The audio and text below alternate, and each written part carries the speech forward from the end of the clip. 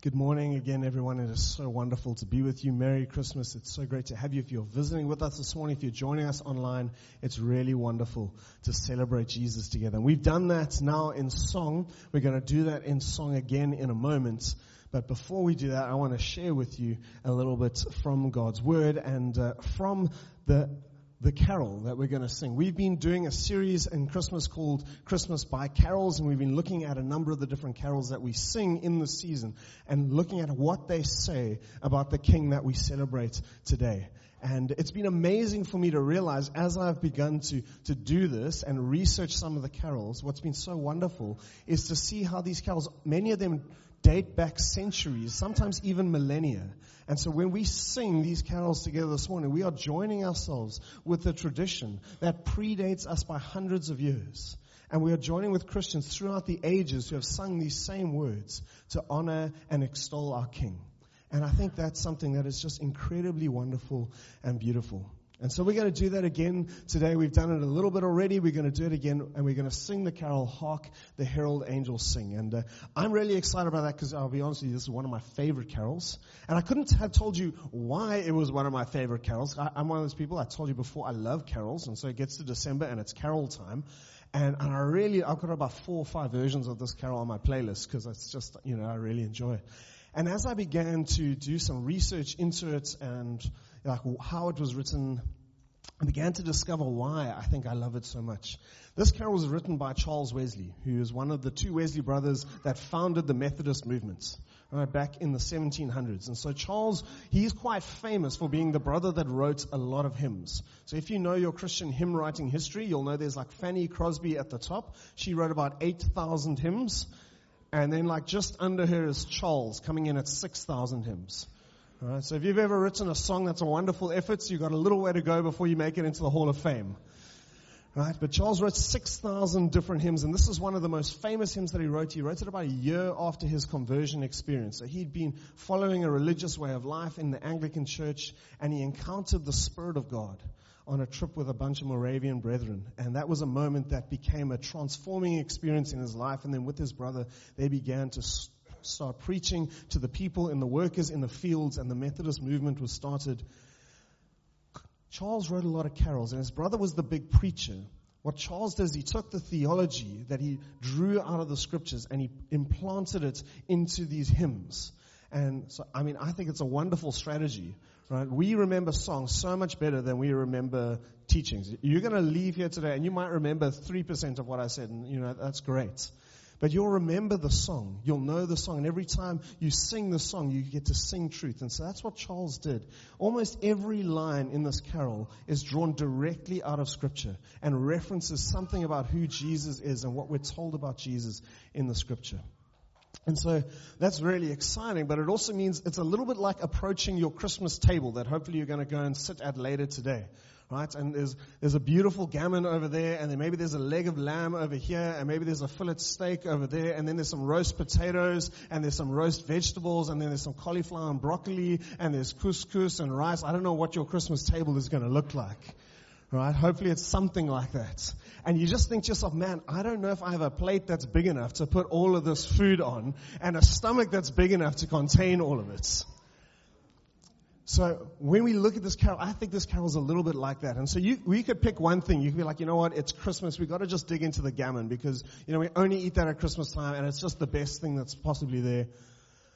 Or we could look at this beautiful table that's before us and we could just take a little bit of each of the dishes. And that's what we're going to do today as we look at this carol. We're going to just pick and look at each piece of the dish and enjoy the beauty that it has for us. So that's without any further ado, let's jump into verse 1 of the carol then. It goes like this. Hark the herald angels sing, glory to the newborn King. Peace on earth and mercy mild, God and sinners reconciled. Joyful all you nations rise, join the triumph of the skies. With the angelic host proclaim that Christ is born in Bethlehem. And then we sing the refrain, hark the herald angels sing, glory to the newborn King. Shirley opened our service this morning with a reading from Luke chapter 2. And that is the exact place that this carol is set in. Right, that's this iconic scene. You've got a couple of shepherds. They're sitting on the hill. They're minding their own business. They're doing their thing. It's dark. They're just hanging out. And suddenly the heavens open. An angel appears before them. And he says, Luke says this, there were shepherds living out in the fields nearby, keeping watch over their flocks at night. And an angel of the Lord appeared to them, and the glory of the Lord shone around them. And they were terrified. But the angel said to them, don't be afraid. I give you good news that will cause great joy for all people. Today in the town of David, a Savior has been born to you. He is the Messiah, the Lord. And this will be a sign to you. You will find a baby wrapped in clothes and lying in a manger. And suddenly a great company of the heavenly host appeared behind the angel, and they were praising God, saying, glory to God in the highest heaven, and on earth peace to those on whom his favor rests. This is the way our carol opens, and it's this entreaty to give glory to Jesus, this newly born King.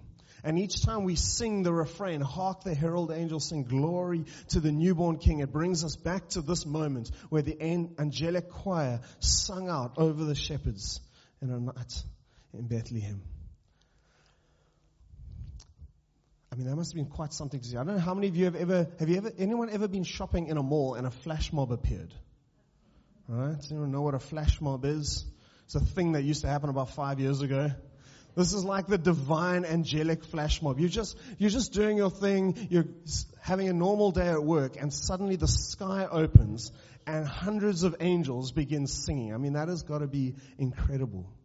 And every time we sing this carol, it's this opportunity for us to be placed back into that space, into that setting, with this chorus of angelic voices singing out the praise to God. And as we continue through the carol, you're going to see that Charles gives us more and more reasons for why we need to praise Jesus and give him glory. And the very first reason is contained in the same passage that the carol is set in Luke chapter 2. And it's the promise that there will be peace on earth. This is the promise that one day the lion is going to lie down with the lamb. One day all sin and iniquity will cease, and there will be perfect peace that reigns among the people of God. One day we won't have to have the army that goes out to guard all the power stations around the country, because there will be no one looking to sabotage things. Right? That's the promise of peace on earth that we await in Jesus. It's a hope we look forward to in our broken and crumbling world. And it's followed by the means to that hope. It's the mercy of God that leads to the reconciliation between man and God.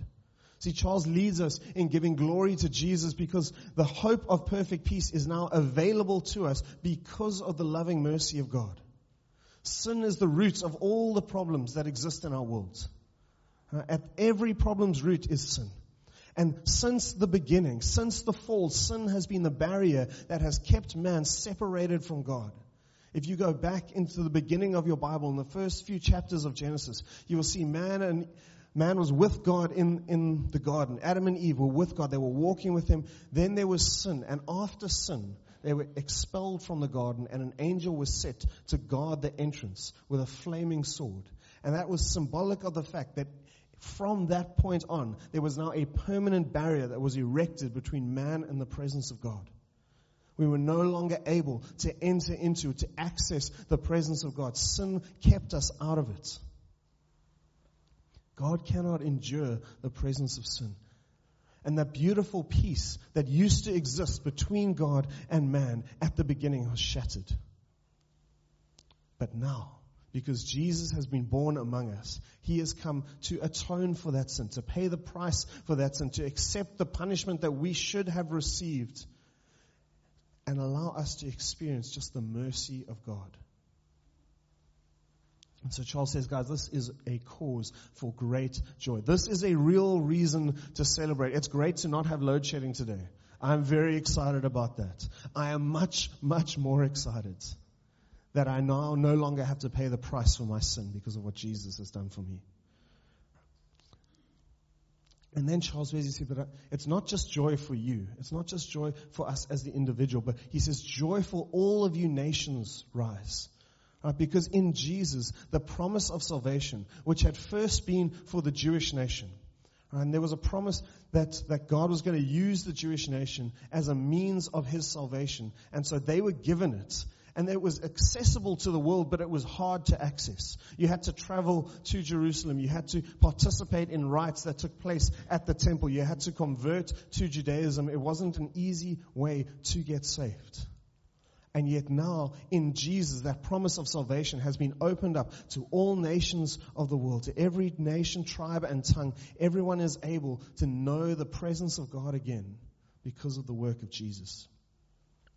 And so all people everywhere are invited, Charles says, to join in celebrating the triumph of the skies, or the triumph of the heavens. And it's this allusion, this line alludes to this victory that has been won in the great and eternal battle that has existed between God and the spiritual forces of evil that exist in our world. In the coming of Christ, the future work of Christ is anticipated and foreseen. And so what all of creation has been longing for centuries upon centuries, is now just 30 short years away. And the triumph is spoken about by Paul in his letter to the Colossian church. He says this in Colossians chapter 2. He says, when you were dead in your sins and the uncircumcision of your flesh, God made you alive in Christ. He forgave us all our sins, and He canceled the charge of our legal indebtedness which stood against us and then condemned us. And He's taken that away. He's nailed it to the cross. And having disarmed the powers and the authorities, He made a public spectacle of them, triumphing over them on the cross. Friends, that is the triumph of the skies that we sing about when we sing that line. It is that moment where Jesus on the cross overcame all the powers of sin and darkness, of Satan and his minions, and He defeated them once and for all. The cross was the definitive moment where Satan began to lose the battle. Because before the cross, God's law was humanity's only way of being declared righteous before God. And yet, what happened is when we saw the law, what it did is it caused the sinful part of us just desired to break it. So when you're told you should not covet something, then there's a little part of you that goes, but I want that thing. Right? So every time God gave us His law to tell us what was righteous, but the sin in us then rose up and tried to claim those things that we weren't given or called to. And so we could never perfectly fulfill God's law, and we would always fall short of it, and there would always be sin in our life, and we would never be able to stand righteous before God. But on the cross, a new way of righteousness was made available by faith in Christ. By turning to Jesus and saying, Jesus, I can't, but You did. Won't You release Your forgiveness to me? And because of this new way of righteousness before God, the battle against Satan and his minions turned. Their weapons were taken away. They were disarmed. They no longer have the same weapons of condemnation that they used to have against us. The same weapons of bondage that used to hold us entrapped and enslaved to sin. Those things have been taken away because Jesus has paid the price on the cross. And salvation is now freely attainable to those who would seek it. On the cross, Jesus triumphed over the forces of darkness. And so, as we look at His birth, we join in the triumph of heaven because Jesus Himself has come, and that victory was then assured and has now happened. That's what's behind verse 1. And then we join into verse 2. And Charles writes, Christ by highest heaven adored, Christ the everlasting Lord, late in time, behold Him come. Offspring of the Virgin's womb, veiled in flesh, the Godhead see. Hail the incarnate deity, pleased as man with man to dwell. Jesus our Emmanuel. Hark, the herald angels sing, glory to the newborn King. See, verse 2 begins differently to verse 1. And we start in verse 1, we start at the birth of Jesus. And verse 2, we jump to His eternal reality. And as Charles does this, he's actually going to take us into a deep dive into uncovering the fullness of who Jesus is. And so in verse 1, we started in the beginning of the New Testament, to the beginning of the Gospels. And verse 2 jumps us all the way to the end of the New Testament, to the book of Revelation, where we're invited to see the heavenly reality as Jesus exists in heaven. John sets the scene for us in Revelation. If you read Revelation chapter 4, Right? The Father is seated on this glorious throne. There's a rainbow around him. Lightning is flashing, coming out from the throne. Thunder is booming. The elders and the living creatures are all bowing down and worshiping the Father who sits on the throne. And as he sits there, in his right hand, he holds the scroll. And into that scene walks Jesus as the Lamb of God.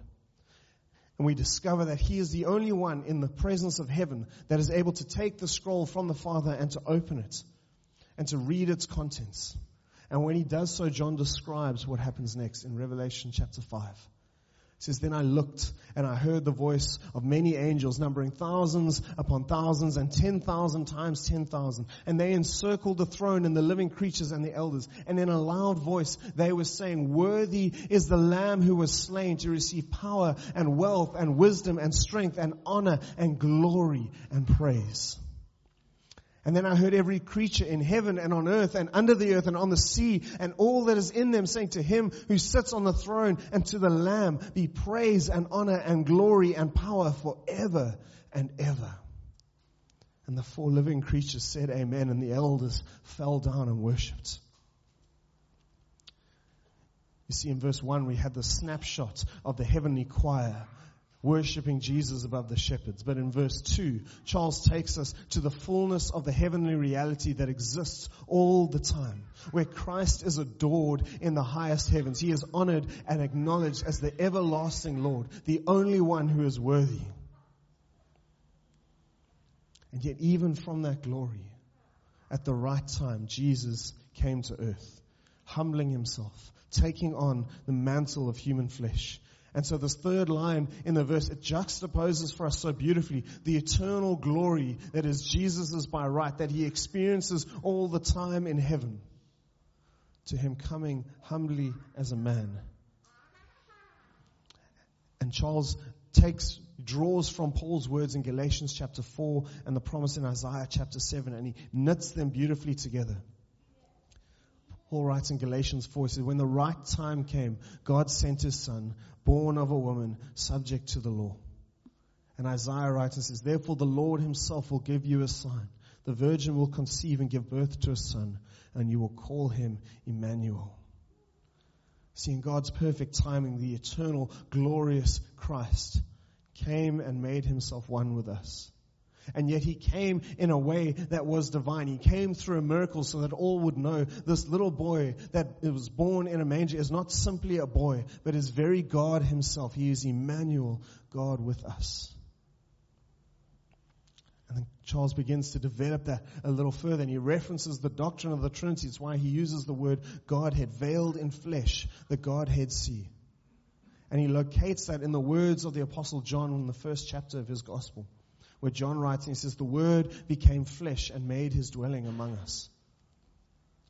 And as we recognize this great truth, the Savior, Christ, Emmanuel, God who has come to be with us, Charles invites us to action. He calls us to hail. It's an old word. It means to publicly praise or extol someone. It means to unashamedly sing out the virtues and the glory of Jesus Christ, Emmanuel.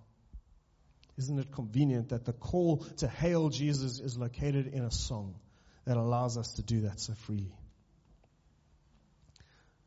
That's how verse 2 draws to a close, and it launches directly into verse 3, where he says, "Hail the heaven-born Prince of Peace. Hail the Son of Righteousness. Light and life to all he brings. Risen with healing in his wings. Mild he lays his glory by.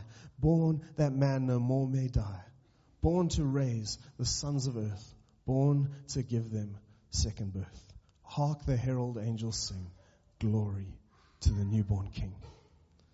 See, verse 3 flows so beautifully from verse 2. We've just been exhorted to hail Jesus as Christ Emmanuel. Now Charles entreats us to continue praising Jesus, and he then adds a list of reasons for why we can and should continue to praise Jesus. And each of them comes out of Scripture. So his first stopping point is to hail Jesus because he is the Prince of Peace. And Shirley again read the scripture for us earlier. It's one of the most famous scriptures. It's one of the ones we speak of most often when it comes to Christmas. From Isaiah chapter 9. It's this promise that God gave to his people. He said, "For to us a child is born, to us a son is given, And the government will be on his shoulders, and he will be called Wonderful Counselor, Mighty God, Everlasting Father, Prince of Peace. We sang it earlier. And then it carries on. Of the greatness of his government and peace, there will be no end. He will reign on David's throne and over his kingdom, establishing and upholding it with justice and righteousness from that time on and forever. See, we can praise Jesus because he will be our new ruler, our Prince of Peace, and because the greatness of his government and peace will not end. Once Jesus establishes his divine kingdom here on earth, his government will never end, and the peace of his reign will never end. It's a hope that we hold to as God's people. Jesus has come, the kingdom has been inaugurated, and he is going to come again, and he is going to establish his rule perfectly. And that rule will never end. And his perfect peace will reign forevermore. But Charles is not content to stop there. There are more reasons for us to praise Jesus. And so he moves to a prophecy that comes from the Old Testament, the book of Malachi. In Malachi 4, verse 2, it says this, For you who revere my name, the Son of Righteousness will rise with healing in its wings, and you will go out and frolic like well-fed calves. You might be used to singing this line where the word son is translated S-O-N instead of S-U-N. And that's really appropriate because this is a prophecy about Jesus. But it loses the picture that was given in the book of Malachi where God metaphorically referred to Jesus coming. And he promised his people who were living in a difficult time and space. He said there is going to be a day that the Lord is going to come and he's going to put an end to evil. And those who are committing and committed evil, they're going to be burnt up. But those who feared the Lord, the Son of Righteousness would rise and drive out the darkness of sin and evil. I remember when I was young, we used to do this thing on New Year's Eve / New Year's Day where you would stay up to watch the sunrise. I'm now far too old to engage in that foolishness. So we live in Cape Town. You can watch the sunrise at 8 o'clock in winter. It's much easier. There's no need to do it at 4:30 in the morning. But if you ever have done that, you'll know how dark it is before the dawn. And as the sun begins to rise, the sky begins to lighten, and it starts first going a slight gray, and then slowly the fullness of the light of the sun. And when that sun peaks over the edge of the mountains, suddenly the light is made full and complete. And that's the picture that Malachi is drawing us to. It's the picture God wants us to see of who Jesus is. Jesus is going to rise like the sun, and the light of his light is going to drive out the darkness of sin and decay that exists in our world and in our lives. And as his people, we're going to be able to bask in the healing rays of his light. Isn't that a beautiful picture of Jesus? It's also captured by John in the beginning of his gospel, where John writes, he says, in him was life, in Jesus was life, and that life was the light of men. And the light shone in the darkness, and the darkness has not overcome it. Continuous.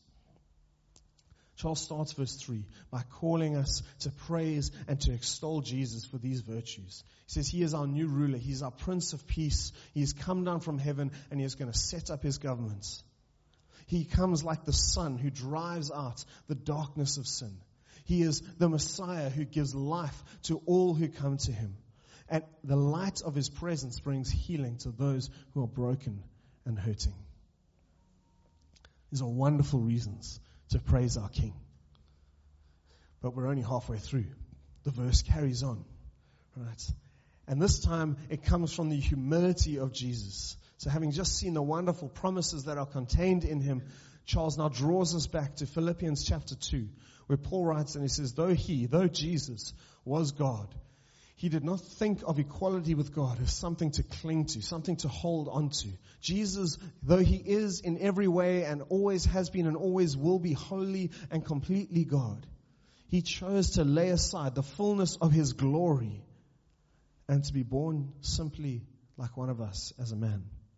When Jesus came to earth, when God came to earth, he didn't come with flashing lightning, with peals of thunder. He didn't come with the resplendent king, so cloaked in glory and majesty. There was no halo around his head.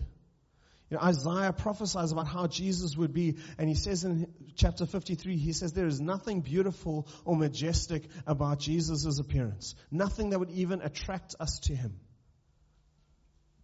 He came in the most vulnerable and humble way possible. There is no being more vulnerable in this world than a little baby. And that's how Jesus entered this world. That is how God entered this world. As a little child, as a little baby boy, born in an animal's manger. But Charles says not just simply for his great humility, for which we should praise him, but also because of what his birth is now going to ultimately accomplish for us. And the last 3 lines of the verse spell this out so beautifully for us. He tells us that Jesus was born so that the finality of death would cease. Jesus was born so that we would be raised from death and have new bodies that would live forever. And Jesus was born so that we would be able to be born again and filled with the Spirit and freed from the power of sin and death that reigns in our bodies. And each of these statements comes from Scripture. In John 11, Jesus says to Martha, "Don't you know, Martha, the one who believes in me will live even though they die." In 1 Corinthians 15, Paul tells us that he said, as in Adam all die, so in Christ all will be made alive. And then he goes on to explain what our new bodies will look like and how they will be imperishable. In John chapter 3, Jesus explains to Nicodemus how each of us needs to be born again in Christ. He says, "Very truly, I tell you, no one can see the kingdom unless they are born again." In 3 simple lines, Charles has taken and summarized the fullness of our Christian hope. The hope that there is life after this one. The hope that in that life we will have new and perfect bodies that won't be frail or damaged or broken in any way. And the hope that there will be death to the sin that reigns in our body and we will be filled with the Spirit and be like God. What wonderful reasons to praise Jesus our Savior. Friends, that is what today is all about. That is what Christmas is all about. That's why we are here together this morning. It's why we're going to eat meals later and exchange gifts, because it is about Jesus and who He is and what He has done for us. Amen. It's the turning point in history when the blackness of sin was confronted by the incredible light of Christ. And Jesus came once and for all to put right the hopeless state of mankind and to redeem us back to Himself. That's what Christmas is about. That is the feast that Charles Wesley wrote for us 300 years ago in Hark the Herald Angels Sing. So I'm going to ask the team if they'll come up and join me on the stage. And we're going to sing that together and just proclaim the wonderful things that Jesus has done for us.